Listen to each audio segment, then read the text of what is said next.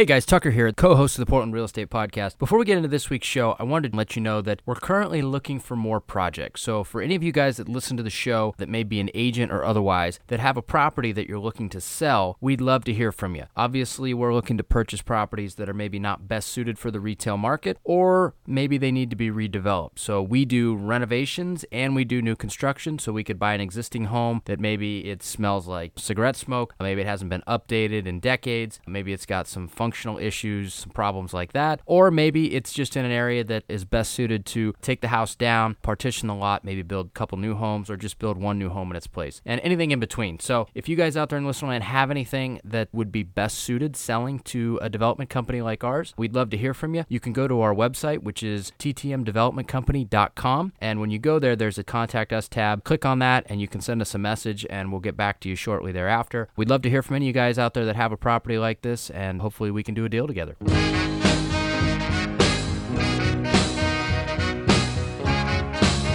This is the Portland Real Estate Podcast, your number one place for anything you need to know about the Portland real estate market, along with in-depth interviews from our local real estate industry experts.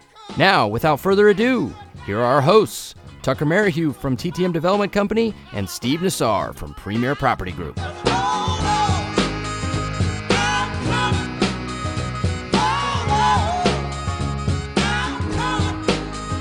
All right, everybody, welcome. This is episode 115 of the Portland Real Estate Podcast. We are going live. Bear with us. We're four real estate guys doing tech stuff, so if it's not 100% perfect, cut us some slack, right?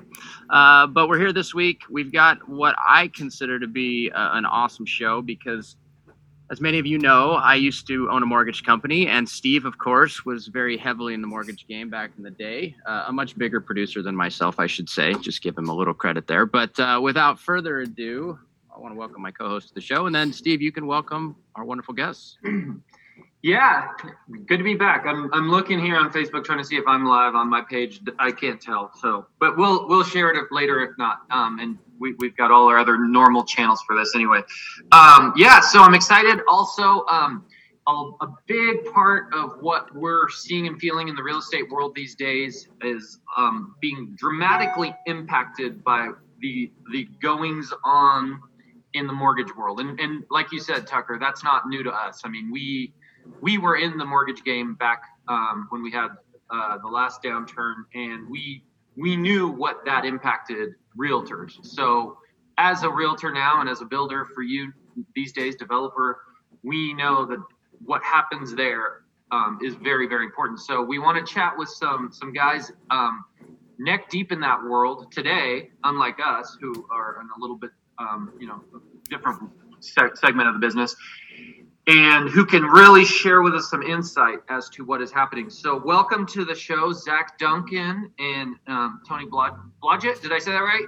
Blodgett, yep. Yep, awesome. And Zach Duncan, he's a good friend of mine. I've known Zach now, 11, 12 years. We worked together at Alpine Mortgage back in the day. That's where I first met him. And Zach is now with New American Funding. He's a branch manager in Lake Oswego. They have a beautiful new office right there in Westlake, actually really close to our PPG office, just across from Cruz Way from us. And then, Tony, you are the Senior Vice President for New American Funding. You're up in the greater Seattle area. I also understand that you are a past president of the Washington Mortgage Bankers Association. So you're a guy that's got a lot of insight into the mortgage side of things. And we're excited to pick your brain and ask you some questions about what's going on. Tucker, you had a question about the Mortgage Bankers Association. You were curious how that goes. I thought it was a great question. I've made you pause it for the show. Well, I mean, Tony's got some pretty... let's call him some pretty nice accolades in terms of where he falls on the mortgage ladder. And so I was just curious, what it took to, I guess, being a past president of the Mortgage Bankers Association, that in itself is a big thing. But the other, I forget, what is it? It's like a doctorate, for mortgage game stuff, right? Yeah. So I've been really involved with the Washington Mortgage Bankers Association, which is a great organization, and was really involved during the time that we merged together the Washington Mortgage Lenders and the Seattle Mortgage Bankers. Those two organizations merged together. The Washington Mortgage Lender is always really heavy on the legislative side and had a lobbyist and stuff. And so as we merged those two organizations and really brought the social aspect of the Seattle Mortgage Bankers with the legislative and legal aspect of Washington Mortgage Lenders, merged those together for just a much more powerful organization. We work closely with the Washington State DFI on different things that are going on. And it's just a great organization to support all the mortgage bankers, both based out of Washington and just in the industry in general. Well, I think what you're referring to is I went through the very arduous process of getting my CMB, which is a certified mortgage banker.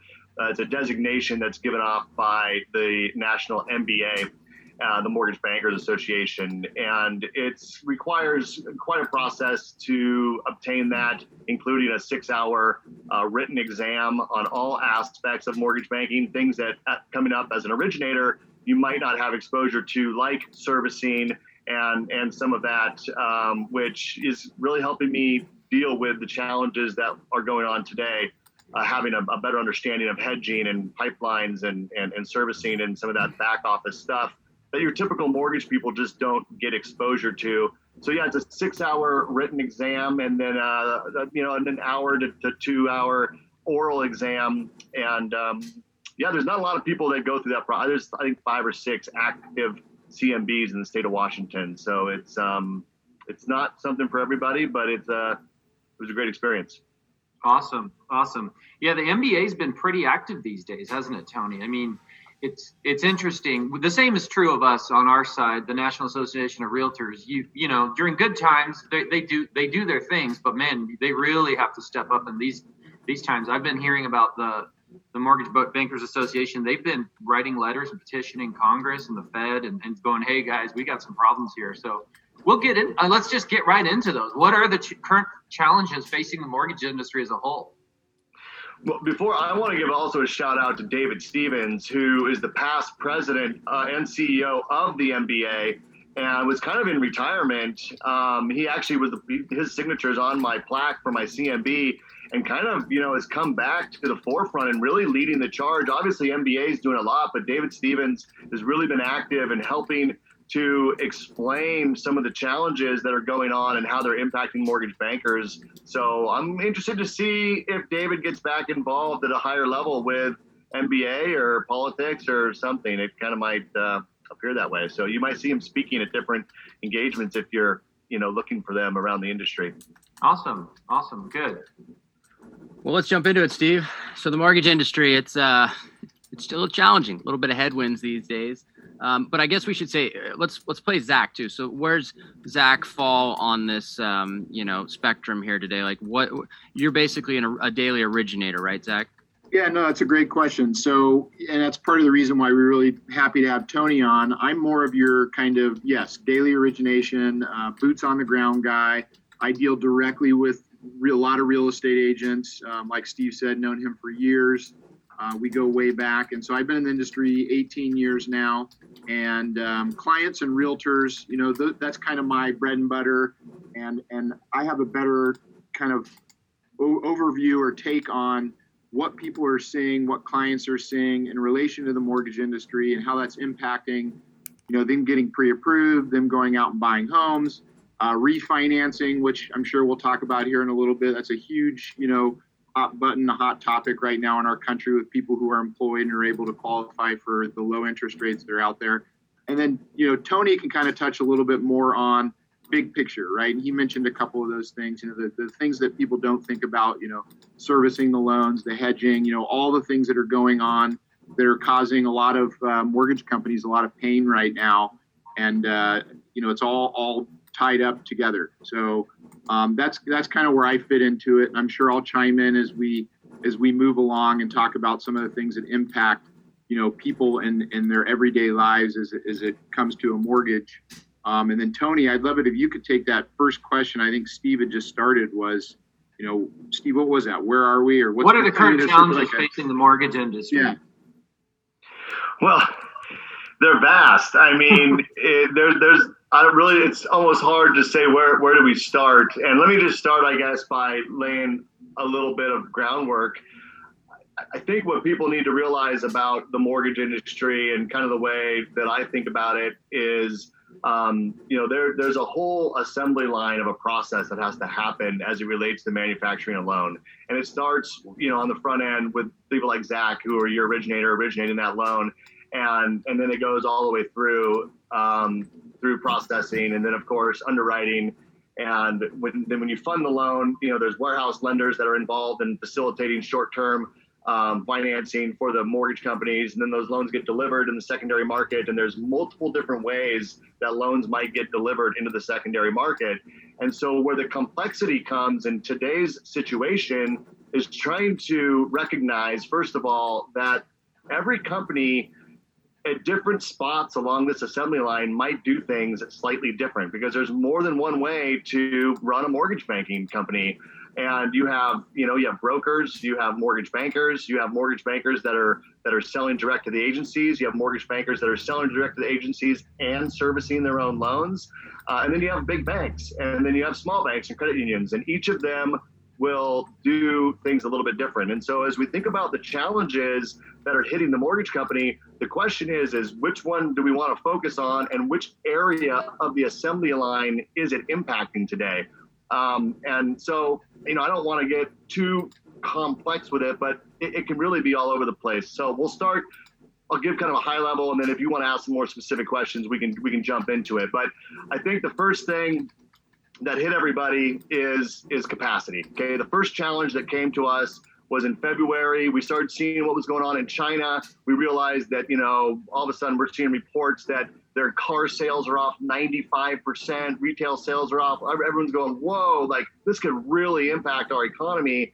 And this was back in February. And so we started seeing the stock market get shaky. The bond market was really rallying, which drove down mortgage rates. And we started seeing a bunch of refinance activity that came into us. So first thing that happened was, boom, pipelines got huge. And then all of a sudden, we declared a state of emergency, and there was a lockdown. And then the stock market really started tanking. And what happened during that time is that the secondary market got really unstable. And the reason it got unstable is because all of a sudden the mortgage-backed securities market became a big question mark. And so typically when the stock market goes down, mortgage rates get better, right? Because people move their money into the bond market. And we did see the 10-year get all the way, keep pushing down. But mortgage-backed securities all of a sudden lost their liquidity. There was a big concern that there would be forbearances and foreclosures. And all of a sudden, no one wanted to buy mortgage-backed securities. And so what should have been naturally a great time for mortgage rates, all of a sudden there was no bid. No one wanted to buy mortgage-backed securities. So that's when you saw the Fed step in, right? And because we just saw mortgage rates jump up, we were locking loans at, high twos, low threes, like this is great. The next thing you know, they're like 5% costing a point. And it's just because there was no market anymore to purchase that. So the Fed pretty quickly stepped in and said, hey, we need to stabilize this. The Fed lowered the Fed funds rate, but that helped. But what they really said was, hey, we're going to step in and we're going to start buying mortgage-backed securities. So they're going to basically give a pledge and say, hey, we're going to be buying these assets. So don't fear, go ahead and buy mortgage-backed securities. If you're worried about the stock market, put them into securities, because we're going to backstop that and make sure that there's demand for mortgage-backed securities. And so they pledged initially $200 billion. And what we saw, everyone was like, yay. And so all of a sudden, Monday morning, like rates got a lot better.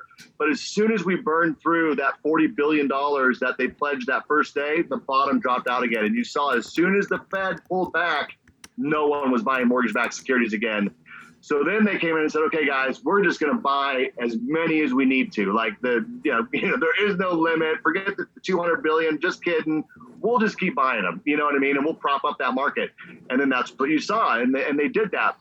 But which is out of the Great Recession playbook, right, Tony? Exactly. Yeah, I mean, they weren't making this up as they went along. This is stuff that worked in the Great Recession and brought rates down and propped up the market. So they're probably thinking, hey, we know this, we can do this. But then there was a surprise that came. So keep going.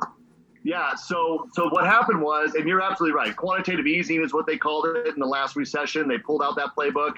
And it worked, but it almost worked too good. So what they did is they started buying mortgage-backed securities, but they were buying too many. And so what happened is, as I told you, the first thing that happened was we ramped up production, right? Well, everyone had these huge full pipelines. And then as the Fed started buying, when you take in a lock for a borrower, and they'll digress, because you got to understand this. When a borrower locks in their interest rate, the lender doesn't technically lock in that rate. What they do is they guarantee that rate to your borrower, but they take out a position that is basically a put against mortgage-backed securities. It's basically an instrument that they purchase that goes in inverse of mortgage-backed securities. So if rates get better, they're covered, and if rates get worse, they're covered either way. Okay, so all these locks came in February. Everyone's putting on their locks, taking out their hedge position.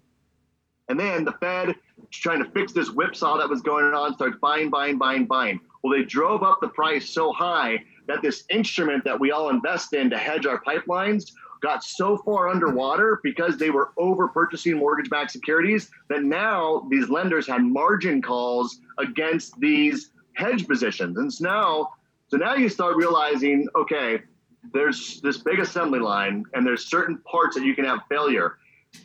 This hedging issue, this margin call issue is just one point of failure, and it impacted those lenders that didn't have enough cash on hand to cover their margin calls. And so if you can imagine, we have on one end, we're taking in these huge pipelines, right?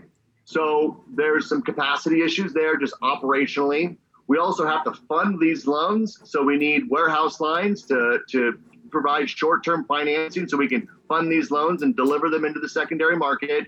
And then you have to, by the way, have pledged assets in order to have warehouse lines. And typically you only maintain a warehouse line that's an amount sufficient to fund your normal lines with a little bit of flexibility. What we call a bulge is available. But if you have too much volume, you don't have the warehouse capacity to fund it. You need to go get more capacity. Well, that requires you to pledge additional assets. While over here, you're hemorrhaging cash because you're covering your margin calls. Now, you're not losing that money. Like, those loans are eventually going to fund. But in the meantime, your broker dealer is saying, hey, you're underwater way too far on this hedge. Just insurance you took out on your pipeline, it's taken on too many hits, and we need to shore that up with cash. And so you're just being pulled for cash in all these different directions.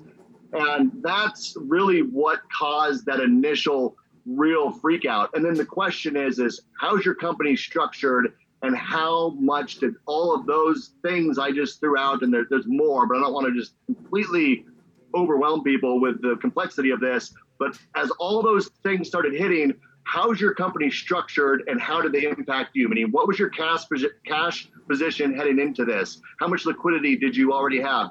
Do you even hedge your pipeline, or do you sell best efforts to an aggregator and they hedge the pipeline so they're having the issues? Or are you a broker and you're just dealing with the different lenders that you happen to do business with? You're not hedging your pipeline at all as a broker, but somebody down the food chain, if you will, is. And who are your counterparties that you're set up to do business with, and how are they weathering this onset of storms? So I'll take a pause there because I know I just dumped a lot on you guys. Yeah. But it's complex, man. It's there's a lot to it. Well, and then it got worse, right? Then the forbearance thing happened, right? I mean, like, I think that was bad enough, and I saw some panic from the MBA, and there was letters written to the Fed going, whoa, we know you mean well by buying the mortgage-backed securities, but you're actually causing an unintended consequence. So that was already bad.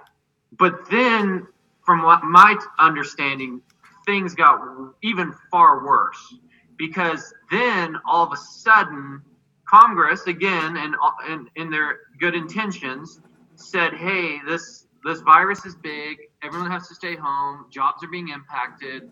Let's give relief to homeowners. So let's come up with a program where everybody can call their mortgage company and skip some payments. And, oh, by the way, let's make it really easy. They don't have to prove they lost their job. They just need to make a quick phone call. Well, in that one stroke, they took away the mortgage industry's number one asset, right? Which is belief that in the system that they'll get their money back in the form of payments, right? And so that caused a whole new wake of issues, right? Yeah, 100%. So, look, I don't think that anyone can do a good job in today's market of explaining this whole forbearance thing, because it's extremely complicated, because there's always been a forbearance program. But now we're talking about a forbearance as illustrated in the CARE Act. Okay, it's different. It's different rules, right? And so it's all a forbearance, but everyone's talking about forbearances like, here's how they work. Well, look, we don't know how they work because we've never had forbearances mandated by Congress before. So this is a completely unprecedented thing. So you have a lot of people talking about, well, here's what I think this means based on old rules of what forbearances are. And I think we need to be really careful here about this. And I think that myself included, we have to be very careful on how we message out what people should be doing if they need a forbearance on their mortgage. And so that's one aspect of this, I think, Steve, is just the messaging around this forbearance. I think the media did a horrible job. And I think the number one thing that Congress got wrong in this thing is they did not require that you prove hardship to get a forbearance. Now, in the last downturn, there was a lot of grace given for people that were impacted, but you had to show hardship. The biggest miss on this one is all you really have to do is call up and say, hey, I've been impacted. I need a forbearance. I need to skip some payments. And that is the problem. That is the biggest problem, in my opinion, is that they didn't put a qualifier in there that you have to prove some hardship. And then you have media, just people talking on the news, just basically who have no idea what they're talking about, saying, yeah, just, I actually saw one guy say, you know what? Even if you don't need it, just call up, get a forbearance, gotta have it there waiting for you. And if you choose not to make your payments, don't make your payments. And that way they can't show you as a late payment. I'm like, are you kidding me? Like, this is something that people should only do if they need it, right? And it just was not proposed that way in the media. And so, yes, to your point, it caused a whole nother set of issues, which is everybody calling their servicer to get a forbearance. Now, keep in mind, you guys, servicers typically are mailing out payments or sending out e-payments. They're not staffed to deal with half of the people they're servicing for, calling them on the phone, asking about this forbearance and how it works and what are my options and so on and so forth. And so what a lot of people did, like to your point, is just put on their website, like, click here for a forbearance. And it scares the crap out of everybody when they realize what happens. So let's talk a little bit, if I can, about this forbearance thing. It impacts different lenders differently depending on how they do. Again, it's back to how do you do business, And I think there's a couple things that people need to understand. So let's first talk about government loans, okay? So FHA, VA, and USDA loans. They're all insured by the government, and they're all sold. They're not sold to Fannie Mae and Freddie Mac. They're sold into Ginnie Mae. And they're securitized and they're insured, they're guaranteed by the government. And they're serviced differently. And there is a remittance type. And what remittance means is when you get your mortgage payment from the borrower, okay, the borrower makes your payment. On government loans, you have to advance that payment to the investor, regardless of whether the borrower pays you or not. So as you can imagine, if a borrower goes into foreclosure, misses their payments, or even an agreed upon forbearance, there's still the need for the servicer to advance those payments, even though the borrower is not making their payment. So it's why government loans suddenly became very challenging. Yes. Because all of a sudden, if you fund a government loan, and by the way, Tony, correct me if I'm wrong, but the forbearance rules never said only loans that have been around for 6 months or a year. I mean, in theory, somebody could literally close a loan with Zach in March and in April go, hey, I want a forbearance, right? I mean, was there any rules stipulating how long the loan had to be out there? I don't believe so, but let's talk about what happened in government loans, Steve, because you're onto something here. Yeah. So what happened was, understanding the remittance type first, right? Okay, so what's the concern? The concern is, and I'm going to get into the Fannie Freddie stuff in a second because that's important too. But on the government stuff, what happens is that they have to advance these payments. So here's what really caused the problem to all of you in the real estate industry and mortgage industry. what I'm telling you isn't the problem. The problem was the biggest purchasers of government secured mortgage-backed securities said, whoa, I'm out. Like, I don't know what that's going to mean. And so your Lakeviews and your Freedoms and your companies who bought the bulk of these are all of a sudden out of the game. So what does that mean? Well, again, back to how's your company structured? Well, if you're pooling your loans and you're selling them to someone like Lakeview, that's a problem because they're gone now. They're not buying loans anymore. Now, if you are a seller servicer, if you're a company who sells your loans to Ginnie Mae and you service them, yeah, your servicing value went to zero, but you can still make the decision that I'm still going to fund these loans. I'm not going to add a bunch of overlays. The servicing value will come back. I'm not looking, it's kind of like, I don't need to sell it today, so it's not that big of a deal because I'm going to service it. And so you see a whole band of lenders that are going, hey, this hasn't been that big of a deal for us. And people go, well, why? And they go, and it's not that they haven't added some overlays because everyone has added something. Let's be honest. But some companies have fared better. And I almost want to say, I don't want to say it's luck. It's just how they're structured is less impacted by this particular set of circumstances that's happening in our industry. And so you can see that amongst different companies out there. And it's the ones that seem to be selling the loans direct to the agency and retaining the servicing and willing to say, you know what, I know there's no value in this, but I'm going to take it anyway. And I'll either sell it later or I will, once the value come back, or I had no intention on selling it. And once the servicing stabilizes, they'll reevaluate it. So, and then you had some companies who were selling loans before, and then they said, you know what, that market is trash, but we have the ability to pivot. And now we're going to start retaining our servicing. It's not our long game. It's not what we want to do, but we're going to do it for now so that we can offer some government financing so that we can have some decent pricing. And then once it settles out, we have a balance sheet and we have financial strength behind us. We can afford to do this for a while and we'll deal with it later. And some other companies are just simply bound by whoever it is they deliver loans to in the secondary market. And if that market's either gone or because of so many options are gone, those options that are remaining have really priced themselves out of the market, then that's what you're seeing. And so, Tony, and you guys, New American Funding, you guys are a servicer, and so you guys have weathered this a lot better than others. I know that for a fact from conversations I've had with Zach. But you guys are now taking that risk, right? If you guys fund a government loan and the next month that person applies for forbearance, you guys are now making the payment to Ginnie Mae, right? Yeah, and I'm going to be careful here getting into the subtleties of this, but it's not as big of an issue on government loans.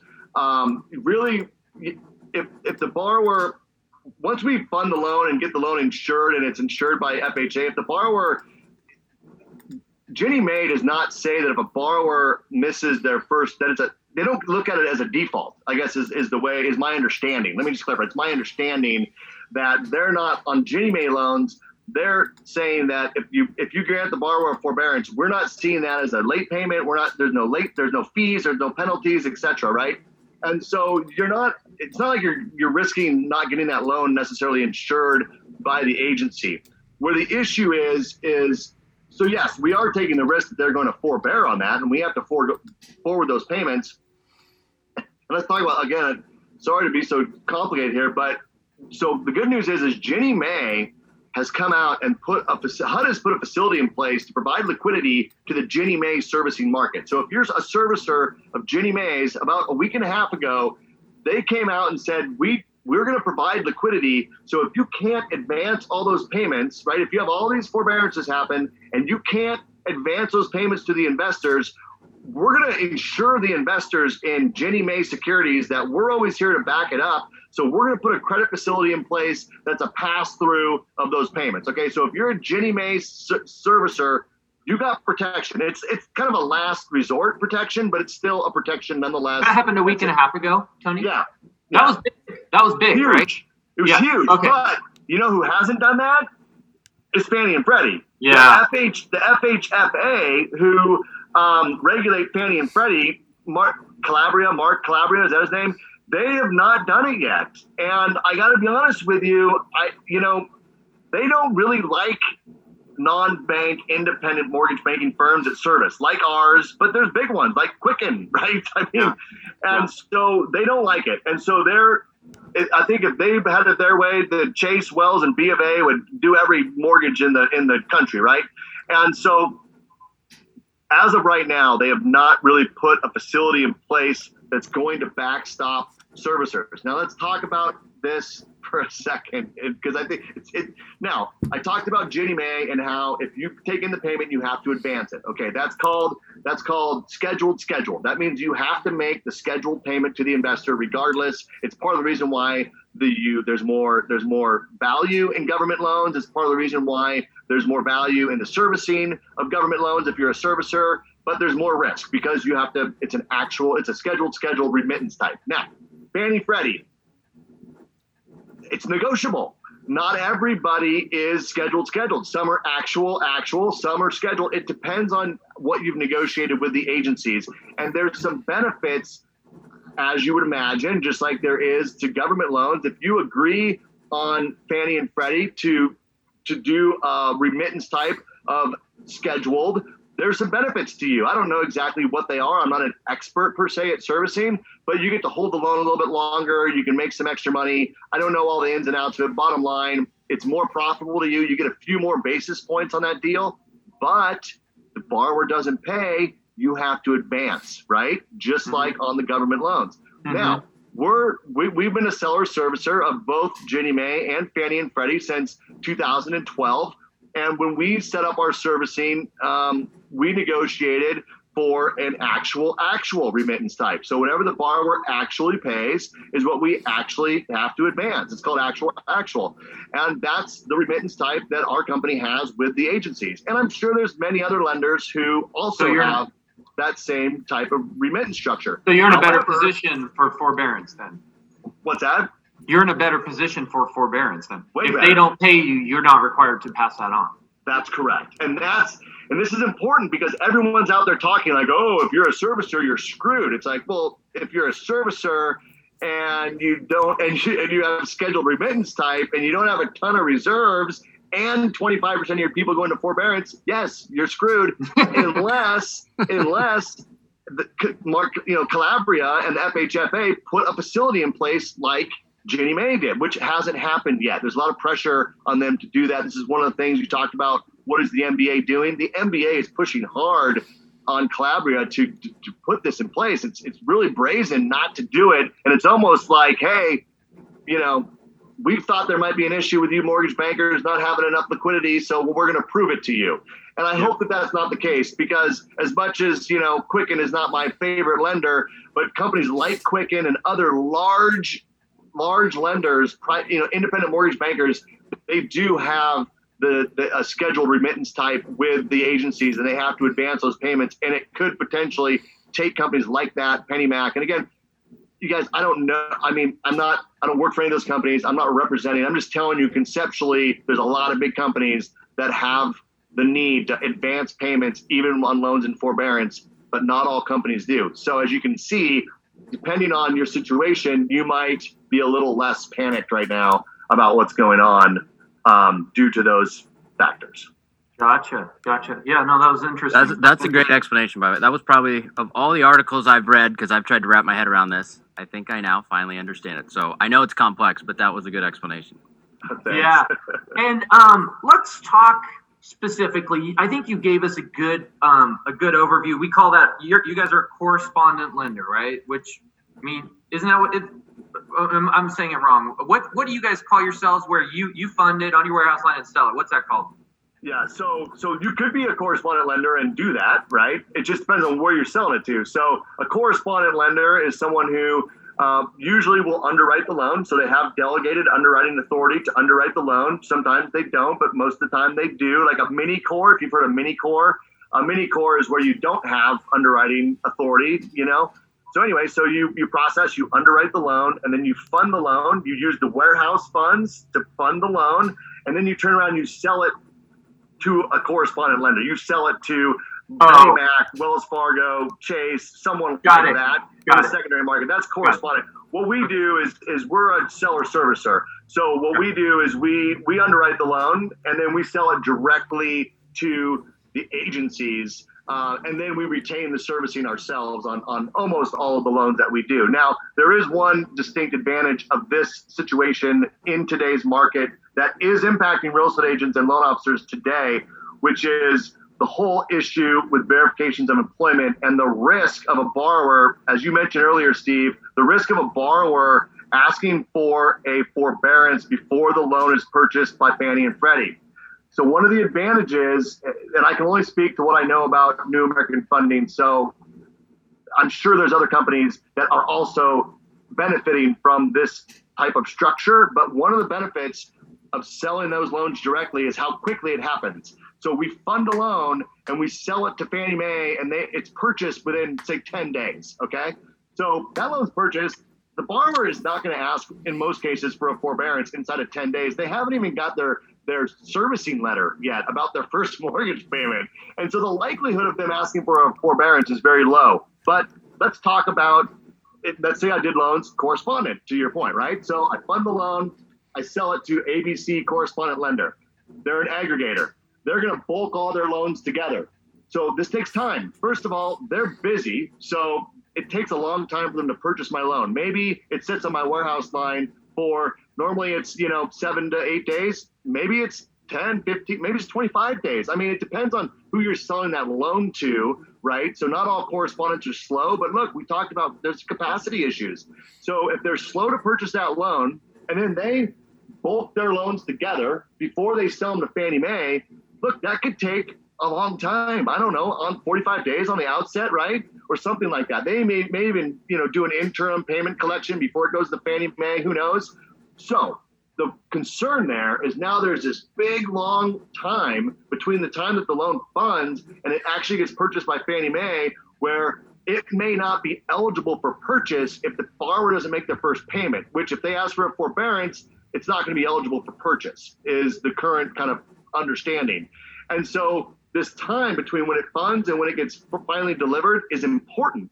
And if you're selling direct to the agency and retaining the servicing, you really shorten that window, and the likelihood of something going wrong during that time is greatly diminished just simply due to how that kind of structure works. It also allows you to turn your warehouse line a little bit faster. And so what happens is when you have a warehouse line, and let's say you normally fund, just make it up, $100 million a month, and you fund $100 million a month, you can normally do that with about $50 million because you fund your loans and then you sell them, you get them repurchased within 10 days, you have that money back available, so you can turn that line, let's say, twice, right? So all of a sudden, no problem. I got a $50 million line, I can do $100 million. Cool. But if you're selling those loans correspondent and those particular investors that you happen to sell to are slow at purchasing loans, all of a sudden what used to take 10 days is now taking 20 days. Well, now I can only turn my line 1.25 times or maybe 1.5 times. My funding capacity went from 100 million to 75 million.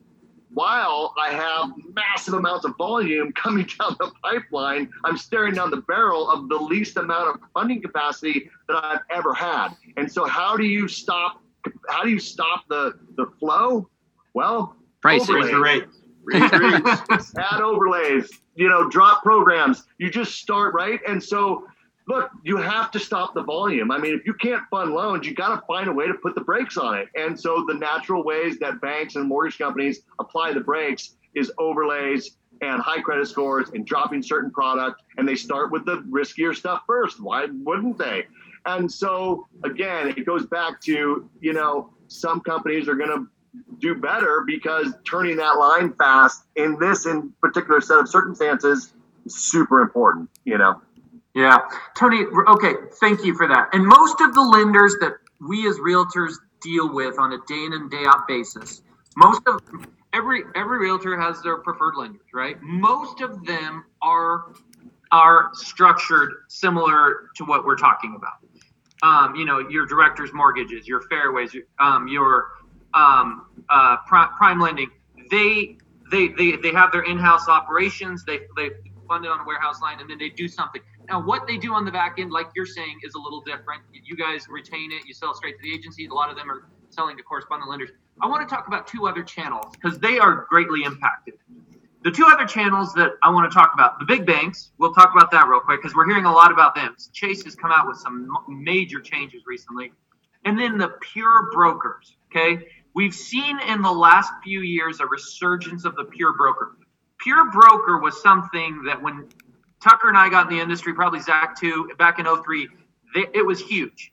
Anybody could just about be a pure broker. What you do is you'd go find an office, retail space, you'd have there's some licensing components to it, and you basically would get loans and send them off to some wholesale bank that would underwrite it, fund it, do it.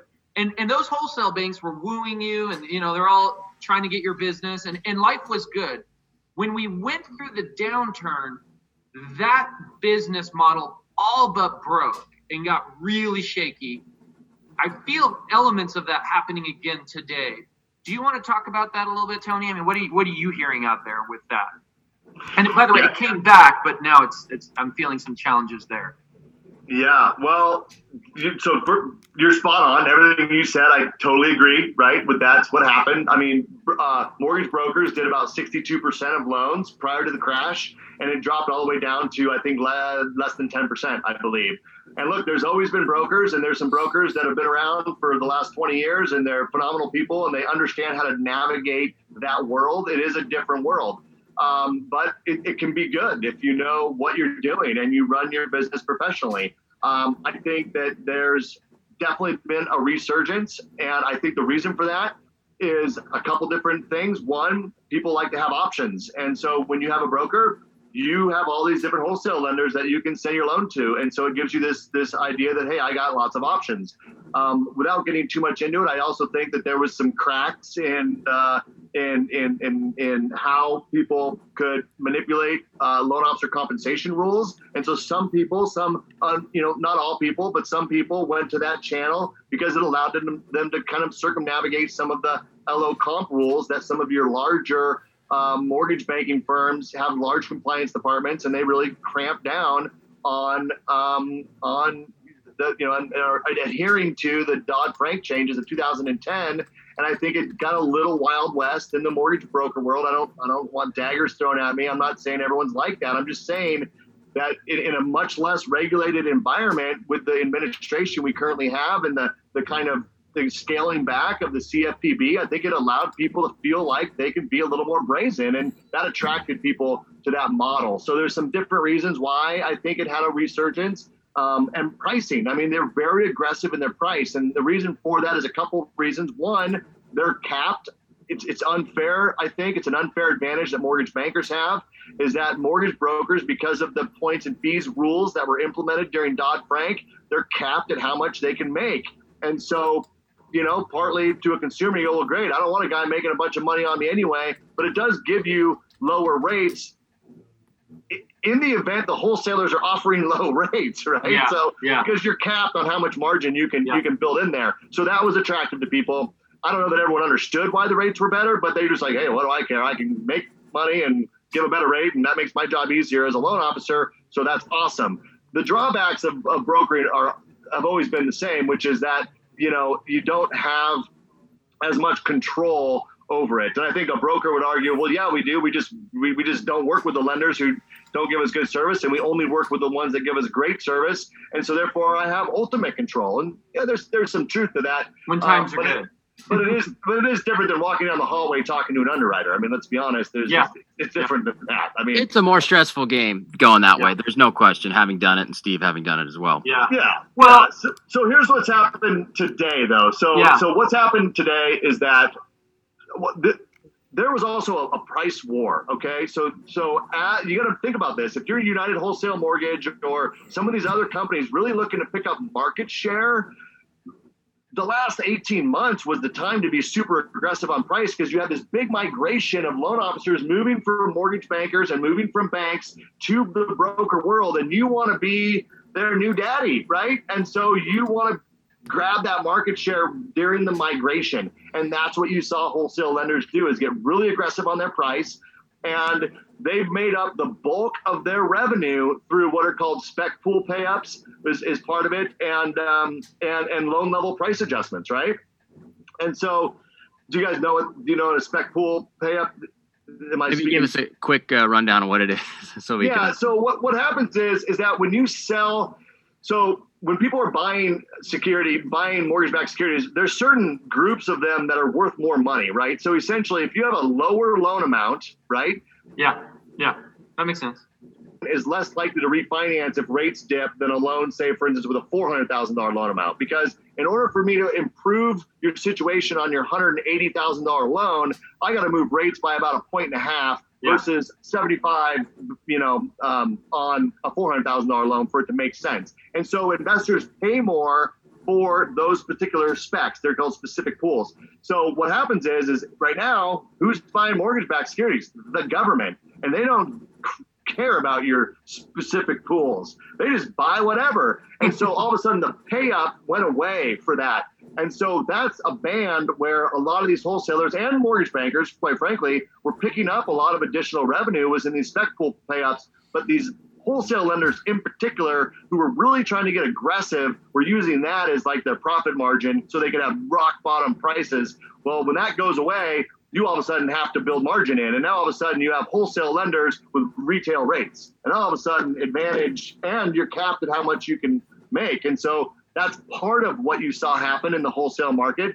And then the other thing is just simply, again, it goes back to how is that company, the wholesale company, how are they structured? Are they servicing loans? What's their warehouse line capacity? How hard did they get hit by margin calls? The same things that I just talked about, they just happen one layer removed from the mortgage broker. So the mortgage broker is sitting there going, okay, I got 50 different lenders that I do loans to. Some only have 10, some have 50, some have 200. But, do I have relationships with lenders who have navigated this well? And unfortunately, some of the number one wholesale lenders, I don't know all the specifics and I don't want to hypothesize, but they had challenges and they priced themselves out of the market. And so now all of a sudden, if you're a broker, you're like, hey, this go-to place that I love their service, I loved everything about them, and they had the best price in town. Now their price is way out of the market. And if I want to get aggressive on price, I have to shift and work with a lender who I'm not as familiar with just to be competitive. But now I don't have the same relationships. I don't have the same confidence of service there. And so you're seeing some breaks down in service. And again, not at all a rag on mortgage brokers. I have a lot of friends that are mortgage brokers. It can be a great channel, but in this environment, I think that it's become a lot more difficult to navigate. And some of those perceived benefits that you saw in the last 18 months, which allowed a lot of people to migrate to that channel, some of those may be looking like maybe they're not as good as they were, but they might come back too, right? It just and we're not doing this rag. I think what we're doing is we're showing the various channels all have different challenges, right? Look, here's the good news for a pure broker: you never have you really can't have the warehouse line issues because you don't have warehouse lines, but they have other issues. The other thing I want to touch on, Tony, that I'm seeing and hearing now, and it reminds me a lot of the Great Recession with the challenges that happened to the pure broker, is there's this element of distrust a little bit. When markets get ugly, there's not the faith in each other that somebody like Zach has with his company, right? Because if Zach's putting loans that aren't going to perform well into New American Funding, he's hurting himself. Like, it's only a matter of time. He knows this is my company. With pure brokers, there's kind of a wall there, right? Hey, like this loan, that didn't perform well. Okay, well, I'll go put another one over here. And that works both ways. The other element of distrust, and this is bad for the loan officer, is we've seen wholesale banks turn programs off overnight and not care about the loan officer, right? Hey, we've got this great program and here's the credit score requirements, blah, blah, blah. Zach runs out. He's got a fire. They're pre-approved for shopping with a realtor. They make an offer. They come back. They go, okay, Zach, we're in escrow. We're closing 30 days. Zach's not a wholesale, but you know what I'm saying. I'm talking about a loan officer in a pure. They go to that bank and they go, okay, we want to lock this loan. They go, no. We just changed our guidelines and sorry, we're not honoring anything. We don't care what your problems are over there. Right, Steve, or even worse, they go to that wholesale lender or that, their broker or that place. They get a week out from the close date. All conditions are in. All parties are looking to fund. And all of a sudden they shut that down and they won't fund that loan. Yeah. Or I've even heard horror stories of not really being given an explanation why we're not going to fund this loan, but we're not prepared to fund on your close date.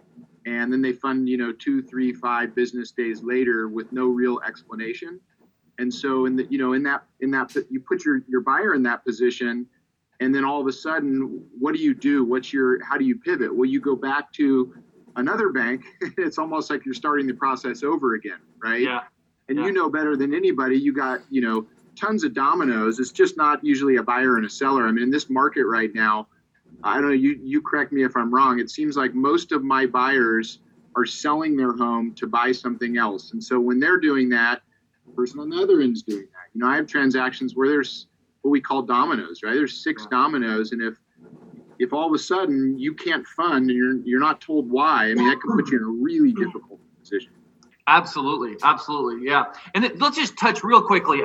So those are some of the challenges with the peer broker. What's going on with the big banks, Tony? I mean, why are they, why is Chase raising their minimum credit score to 700 and you got to have 20% down? That's going to, that's the hot question. That's the big headline. So we'll lob that one over to you. See what you can say about it. Yeah. Yeah, I think it's a combination. First of all, Chase in particular, I think Jamie Dimon is down on what the economy looks like. I mean, he's just being conservative, and I think he's made that pretty clear that he thinks it's going to be brutal. He doesn't want any part of it, But the other reason is banks have a couple things. First of all, they're way more concerned about reputational risk. And so they want to be careful not to put themselves or their shareholders or anybody at risk. And so they're just much more risk adverse. The other thing with the banks is they just don't have capacity, you guys. They've been so beat up over the last number of years with so much of the business going to the independent mortgage banker. And now, of course, with the broker, they've lost so much of their infrastructure on the mortgage side that they just need to take care of the people they have. And I think that's really a big part of it is that they have such a big book of business that needs to get rewritten, that needs to, they have so many loans that need to get the rates down, and they need to be able to get through those and rewrite their servicing portfolio so it doesn't bleed off and go away. And so they truly, I think it is a resource thing that they just need to focus on the low-hanging fruit and get as much of their book rewritten as they can with the infrastructure and capacity that they have. I think that's a big part of what you're seeing with the big banks and just their overall propensity towards being a bit more risk adverse. You put those two things together and you have what you have now. This thing with Chase, I don't know if you guys realize this, but Chase is not doing any loans under 700 FICO score. Well, that's not just in their retail channel. That's on their warehouse lending as well. So if you're a mortgage bank, we didn't even get into really all the challenges of warehouse lending, but if you're a mortgage banking firm and one of your main warehouse facilities is Chase, and they're not allowing you to deliver loans using that part, because most companies have multiple warehouse lines. It's not like you're beholden to one, but Chase is a big one. JP, so if you're with JP and they say no, nothing under 700, well, you might be looking at your overall book of business, and all of a sudden you have to start putting overlays in place because you can't have too much business that you can't use that line for, and maybe your other lines are backed up a little bit. Again, we talked about the challenges of delivering into the secondary market. How about this? How about loans that you funded that were jumbo loans and the investor stopped purchasing them? Or they were non-QM loans, they're on your warehouse line and no one's buying them. Right now, you are either scrambling to figure out what to do with that, you've already had to scratch and dent that loan, or it's sitting there dwelling on your warehouse line, lowering your overall capacity, while at the same time, someone like Chase, if they're one of your counterparties and they lower their FICO score requirements, all of a sudden you got the squeeze. And so some of what you're seeing happening in the mortgage banking world is because of what's happened with counterparties, and Chase is impacting mortgage bankers through their warehouse facility. And I personally think it's unfortunate that Chase is taking the stance they have. Why do you want to be leading that during a time when our country needs access to credit more than ever? They need access to the equity in their homes, and you're making it more difficult in a very difficult situation. So I'm not a huge fan of what Chase is doing right now, and I'm not really afraid to say it, to be honest with you. Yeah, I got a question real quick, Steve. So the guys that did fund jumbo stuff, right, or the non-QM stuff that maybe didn't get it sold, what do? They pass on to a scratch and dent market. Somebody buys it at basically a discount, and I assume there's some discount buyers out there, and that's their business model. Yes, sir. Yeah, well, and that's the problem. It's a supply and demand thing, right? So when there's a lot of scratch and dent available, the bid goes way down. I mean, I don't have any specific numbers, but I wouldn't be surprised if people had to unload some stuff at 70 cents on the dollar, maybe less. I don't know. I mean, hopefully not. Look, I don't think that 85, 90 is bad enough. You got millions of dollars worth of loans that you're selling at 90% of their value. That's brutal. That's brutal. Yeah. So. Yeah. And to our listeners who are realtors, I mean, that a 700 credit score is a pretty darn good credit score, right? I mean, 720 is great credit, and you get above 750 or excellent credit. But 700 is not average. I mean, I think the average credit score, isn't it in the 670 range? Isn't that what they say is like average? So 700 is above average credit. So for Chase to say, we want only above average buyers, and oh, by the way, they also better have 20% down, your buyer pool out there just shrunk tremendously. Oh, yeah. I mean, if 2 months ago we were at a buyer pool is 100, I mean, you got to think from Chase's perspective, they're now only looking at 60% of that same buyer pool, which means if you have 10 houses that had buyers before, now you have six. Now 6 of those houses have buyers, and 4 of them are going to sit. Let's keep moving along, because I know we want to get through some of these other great questions, because I know you're going to have great answers, Tony. Talk about jumbo. What the heck is going on with jumbo? That impacts Tucker a lot. I do some high-end stuff. We're seeing a slowdown there that's a little unique. What's going on with jumbo financing? So I think the first thing to understand about jumbo is that it really isn't a secondary market. And so I think that's where people need to realize that it's always been the challenge with jumbo, is that every lender that offers a jumbo product, it's a portfolio product that they're setting the guidelines and they're retaining them. So there's no like set rules with jumbo, because each investor has their own level of risk that they're willing to take.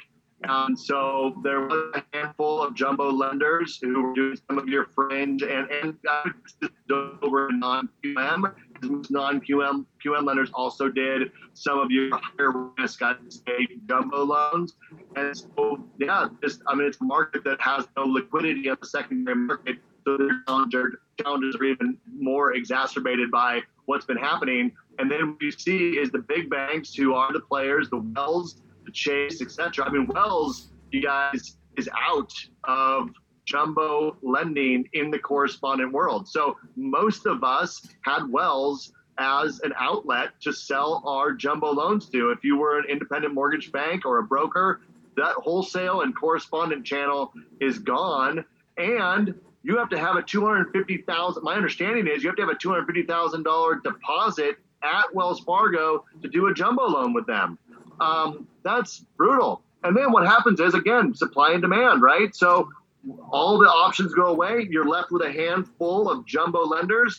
They know they're the only game in town, and margin goes up and overlays go in place. They only want the low-hanging fruit. They can only take so much capacity. And what did we talk about earlier? How do you slow down capacity? Add overlays, increase your rates. And that's what's happening in the jumbo market, is less options. And with Wells pulling out of correspondent, man, here's the other thing you see. Think about it from a mortgage banker's standpoint.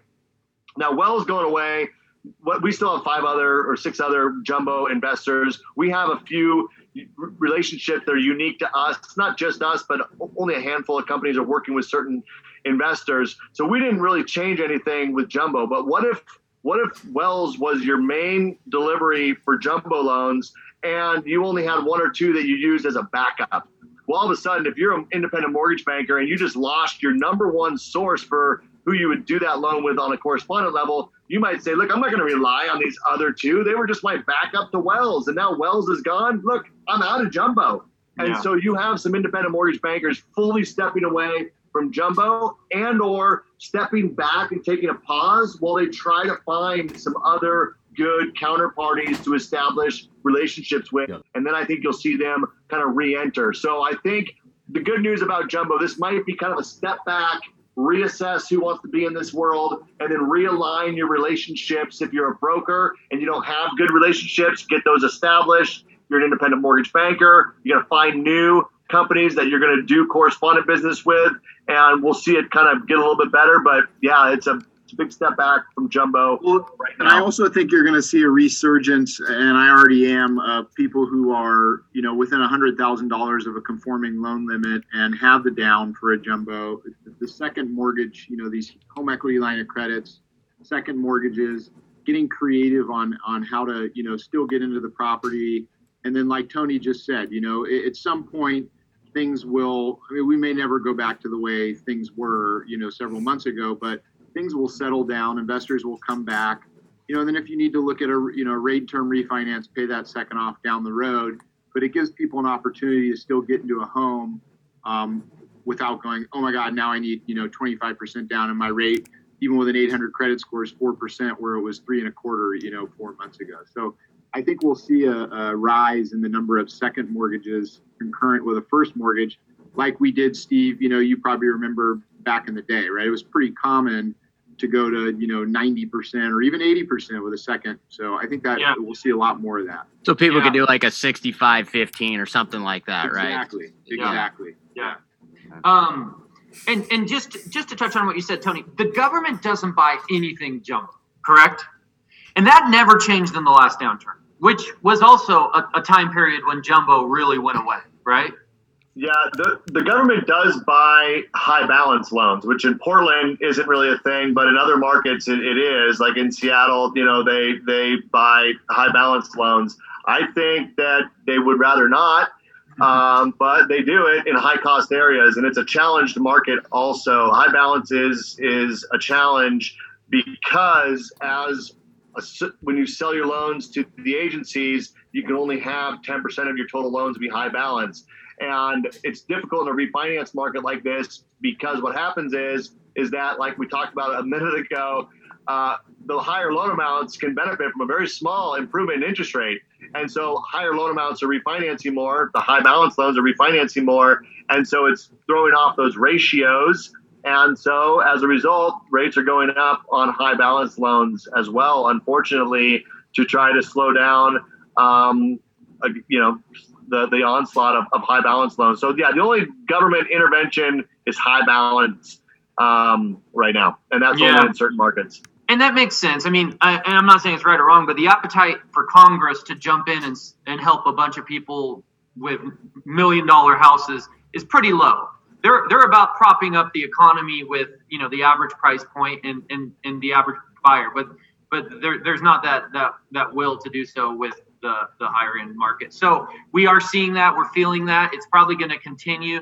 In our market, Zach, is it 510 is 510 400? Yeah. So agents, when you, and if you think about somebody having say 10% down, that takes them to 560. When you start to get into the close to the 600 price range in the Portland market is when you really start either needing to get creative, like Zach said, or you're going to start to see slowdowns, and we're feeling that as you get above that 600-700 price point. Yeah, I mean, I think that would explain why it's so fluid below that, and it's a little bit, let's call it not so fluid above it. There's another phenomenon, you guys, I think that's going to impact the higher end market, and that is that the household creation. From millennials in particular, right? So you're people that are in your mid 30s right now, late 30s, that are finally starting. We thought there'd be a big wave of millennial buyers a decade ago, and it just never happened. They stayed in their parents' basements, whatever the case may be. We all have a joke about it, but it's a real thing. And so many of them now are getting married, they're having kids, and that's going to drive the market. But they're not going to buy your move-up homes. And so we're going to have a period of time where we're not going to see I'm telling you right now, we are not going to see a slowdown, in my opinion, in the real estate market in that lower band of a home. It's just, there's way too much demand. I just do not see how it could possibly go away. However, I do think that you will see a pullback in your higher end homes because the move-up buyers are those people that are buying those homes right now. So I think there's I think I think the higher end market will be strong again. We'll see that millennials move through those steps, and they might move quickly now that they're buying into the concept of home ownership is good. And I got to be honest with you guys, sheltering in place, having a home office like this, these are things that people are it's increasing. People are seeing more value in those things in a home. So larger homes, I think, will be coming back in more demand, but it's going to lag a little bit because the factors that are going to drive your mid-range price homes, which is these millennials being ready to buy, they're not ready to move up yet, but it's coming. Yeah, awesome. Yeah. I agree with that. Hey, talk about the difference, Tony. You're a savvy guy, and you've been through this before. How do you compare this to the Great Recession? I mean, it's different. It's different, but it's the same. Talk about that. What do you? I'd love to get your opinion. I think that fundamentally it's completely different, and the reason why is because as it relates specifically to real estate, I think that real estate caused the last recession, and I think real estate can be what pulls us out of this one. Okay, so that, I think, for those of us in this industry, this is an awesome thing. Now, obviously, there's similarities with what's happened in the downturn in the stock market, and unemployment going to go up, but for completely different reasons, right? This is, a virus that the government shut down our economy versus, an erosion of the market due to a full-on collapse of the mortgage industry and real estate as a result. So what you're not going to see in this one, time will tell, but I do not believe we're going to see the massive foreclosures that we saw in the last one that drove down home equities and drove down values, and then these strategic foreclosures. People walked away from their homes because your average person that was average worker, blue collar worker, owned 7 houses, and they're like, I'm going to be a real estate mogul, and then it all started falling apart. They're like, screw it, take them all. You're not going to see that doesn't even exist today. Yeah. And there's going to be foreclosures. Let's be honest. There's going to be people that aren't able to make it through this, that were entry-level homeowners who have been affected, their jobs, and self-employed people. It's not like there's going to be none of that. It's just not going to be nearly at the scale that we saw last time. I also think, personally, it'll be a quicker recovery. I think it'll be a recovery that's more similar to what we saw in 9/11 than what we saw in 2008, because you're going to see this, America wants America to succeed. And so you're going to have this, we had that with 9/11. We all banded together to make, get our economy back, go spend money, more stimulus, make it happen, like help people out, buy local, buy American. Like, I think you're going to see some of that. And so that's going to help hopefully push our recovery up quicker. The last recovery took a really long time, and I think this one will be different. And I think that as long as we can keep access to the ability for people to borrow money, right? We can't have a liquidity crisis like we had last time. We have to give people access to capital, and we have to give people access to equity in their homes, and we have to let people benefit from the low interest rates that are available so they can drive their costs down and they can buy consumer goods. So I think that we know that, and I think that the steps are being taken to make sure that happens. And we can be the heroes this time, you guys, your real estate agents and your loan officers, and the people who were villainized for the last crash can be a big part of counseling people through this recovery. And don't be afraid. We have to be smart, right? We can't just be order takers. Borrower says, oh, I heard rates are low, I want to, refinance. You go, great, let me send you out and give you a rate. I think we need to be talking to people about, do you guys realize, people have the average equity in someone's home is 40% right now or something. If you're struggling financially and you have equity in your home, it's like having all this money untapped. And we have this mentality that, oh, I can't touch that money. It's like, yeah, but you're going to lose your house or go broke or whatever. We need to be smart about educating people about how to leverage what they have available to them. And that's where the mortgage industry needs to step up, in my opinion, during this recovery and talk more about, cash out strategies and debt consolidation. consumer debt is as high as it's ever been, and so is equity. Like, we can do something about that.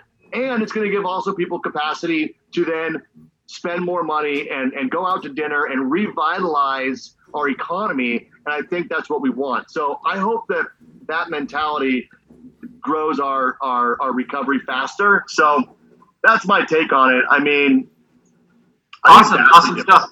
Jack, what do you see in the front lines as a lender? Well, operations is huge right now. So when we talk about front lines and we talk about, Tony at the very beginning talked about processing a loan and underwriting a loan and all the different people that are involved in closing a loan. You have some companies who just weren't prepared for all of a sudden overnight, hey, everybody go work from home. You can't go to your office anymore, right? And so not only do you have capacity issues, all this business coming flooding in over the last few months. So they're understaffed and they're not ready. And at the same time, now you have all these people who weren't prepared to go home, right? So you take, big producing underwriters and processors in any company, and if any of you have ever seen their workstation, they've got 3 huge monitors, they've got laptops, they've got printers and scanners, they've got juniors who are assisting them, and their job is very intense, right? And there's a lot that goes into underwriting and closing a loan. And what we've seen, some companies were very prepared to, hey, get what you need, let's get you set up. If you need this, if you need that, take it from the office, or we'll have it shipped to you. It'll be at your door tomorrow, and you can be up and running and just as efficient as you were at the office. And then there are other companies who very clearly weren't prepared, and it's having a huge impact on, turn times. So, you see some companies out there that are telling their clients, hey, you need to lock for 60 days or 90 days or 120 days. You're seeing a lot of that at Chase right now, and some of the bigger companies where they just can't handle it, right? And they can't get through a loan. And so what does that mean to a client? Now, if you're a refinance client and you want a particular rate and you're comfortable with your lender and they can guarantee you a certain lock period, okay, so it takes 60 or 90 days to close your loan, and you've got a job, so you're okay making the payments, and saving your $300 or $400 a month is not a big deal. It takes a few months, right? I get that. But on the flip side, realtors have to be careful with who they're partnered with right now, because on the purchase side of things, it's a huge issue, right? And so if you go, hey, we have these close dates, I talked about dominoes earlier, we've got close dates that we need to meet, so all these other pieces can come into play, and all of a sudden, a company can't get through a loan in a certain efficient period of time because of, not being prepared up front. I'm seeing and hearing a lot of that recently, and so, I'm blessed and lucky to work at a company where a lot of our employees were already remote. So we have a lot of processors, a lot of underwriters who they get to a certain point and they prove themselves enough, they go work from home anyways. In fact, in my eyes, I've had a processor that's worked from her house for years, and they're super efficient. They're available a lot. They can work a lot of hours if they need to, and they get through it. And so we were lucky to have our operations team already being in that boat and kind of already used to, familiar with it, having the things that they need. So I think that's super important right now, versus, groups of underwriters who, oh my gosh, now I'm on one little, I'm on my laptop right now with you guys, right? I'm used to the 2 or 3 monitors behind it and, plugging in. It makes a huge difference. It slows you way down when you're trying to maneuver all these different pieces of software and programs and that type of thing. Yeah, that's a big one right now. It's just turn time. To layer on challenges. That was one we hadn't talked about, but for the mortgage industry, just overnight to have to shift to home, the doc drawers, the funders, the lock desk. What percentage would you say, Tony, of your guys' operations is at home? Is it close to 100%? You mean currently or always? Yeah, currently, today. Yeah, there's probably our corporate office, which is like 80,000 square feet, has about 30 people in it. Yeah. And what? Yeah, that's. How many does it normally have, just for comparison's sake? 900. Okay, so there you go. Right, yeah. Do you think this will change the landscape permanently to some extent? Get this. We've been doing some surveys and polling of some people, and this is just very preliminary, just a kind of initial kind of reach out to a handful of people about that are working from home. It looks like about over 60% said they would prefer to continue to work at home and not go. People that worked in the office before would prefer to stay at home. Yeah. Look, I think it's profound. It was one of the very first things that I said, because I have a beautiful office here. I've worked from home for a long time. Getting used to, man. I was suit and tie like every day in the office, and I was very anti people working from home. And like Zach told you, I run the region. I didn't used to embrace that concept. But you know what I found over the last number of years, like when we had to shift, right? Because Kirkland was where the first breakout was. So my corporate office is like, what's going on? I got a branch in Kirkland. They're like, what's going on in Kirkland? Like, people are dying. Like, is this crazy or what? And they're like, and then King County was like, oh, people should maybe work from home. And, HR is emailing me like, Tony, like, what do you have to say about this? So I'm like, yeah, well, I'll put out an email, and all my people work from home. We've been doing it this way for a while. So it was a very smooth transition for us. But I got to be honest with you, Steve, I hope that it does impact, and I hope it stays, because there's so many benefits of people working from home. The amount of time people spend in their cars going to a cubicle is freaking insanity. It's bad for the environment. It's bad for traffic, for people who actually have to get where they need to go. If you're a single parent and your kid is like sick at school, you can go to school, you pick them up, you put them on the couch, you give them, some Sprite and a blanket and turn on like SpongeBob and go back to work, versus, I gotta go take the day off because my kid's sick. There's so many benefits to this way of doing business. In my opinion, I hope that it sticks. And I hope not only, you know what else I hope sticks? I hope this sticks. I hope Zoom calls. I hope virtual face-to-face. I've been using WebEx and video conferencing for a decade, and no one wants to turn their camera on. No one wants to get face-to-face like this, and this is forcing everyone to do it. I'm like, yes, and I hope that it stays around, because it's an awesome way. Like for me, I got a branch down in Oregon. I live in Lake Stevens. If I want to jump into a sales meeting, if they're on Zoom, it's super easy. Otherwise, I gotta it's a whole day to get down there, And so I hope that some of this stuff that we've been forced into doing sticks, because it's good. It's good for businesses. It's good for communication. And I'm not joking when I say that it's good for the environment. I mean, you guys, all these people driving around like a bunch of rats every day, like going to these boxes is crazy when we don't need to, in my opinion. Yeah. Well, talk about an industry that can survive and thrive without needing to, we're not a restaurant. You don't come in, we're not closed.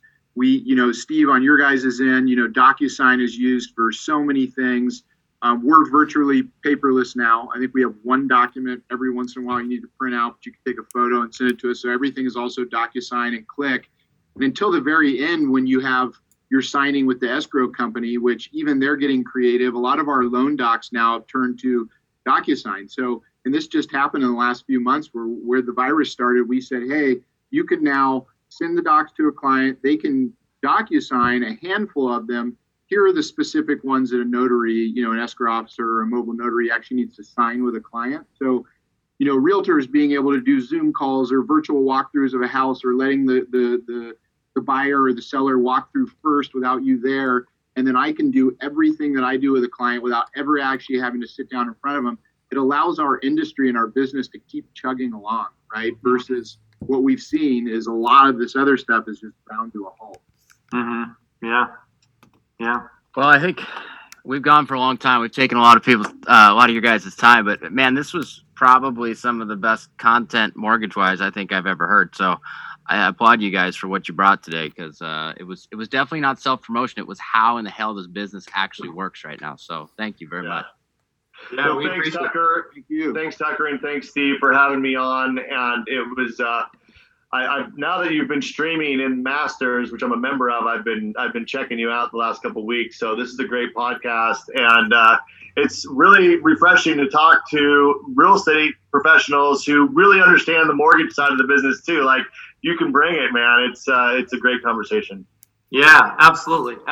And likewise, Tony. I mean, gosh, I learned you have a wealth of knowledge in the business, so we appreciate it. And I'll just give you guys a shout out. And I'll give you a shameless plug from me. I have a Zach isn't my number one preferred lender. I mean, I have one that's one tier above him that goes a little bit further than Zach. But I will tell you, in the last couple of weeks, I've sent a couple loans to Zach that she couldn't get done right. And I've been having a lot of conversations with Zach, and it definitely has jumped out at me that you guys are positioned and poised to do very well through this. And I think, like you said, Tony, I mean, you were pretty transparent. You know, some of it, a little bit of his luck. I mean, there's one thing this downturn has taught me that I think no other downturn has. There's winners and losers, and it's not their doing, right? Like, you could have been the most successful restaurant in Portland. You're a loser. And I'm sorry, it sucks for them. It sucks. And on the flip side, there's other industries, and I agree with you, Tony. We are a winning industry. Like, home has never been more important, and that people need mortgages to buy homes. And I think we're going to survive this the best as an industry.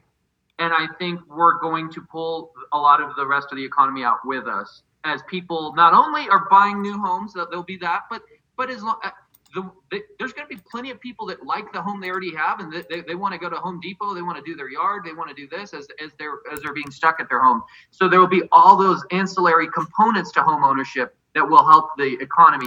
But that said, within even our industry, there are winners and there's going to be some losers. And it's not necessarily their fault. Some of it is just luck, positioning, and maybe things that were just in place that are going to help them through that. And I can see that with your guys' company, being that you're big servicers, and so you're not having to pass through the overlays and some of the pricing challenges that I'm seeing with a lot of other lenders. So congratulations to you guys in that regards, and thank you for being on the show. Yeah, thank you guys. Great show, guys. Well, this is episode 115 signing off. We streamed it successfully. We'll see you guys hopefully again next week with another great one. Have a good one, guys. Thank you.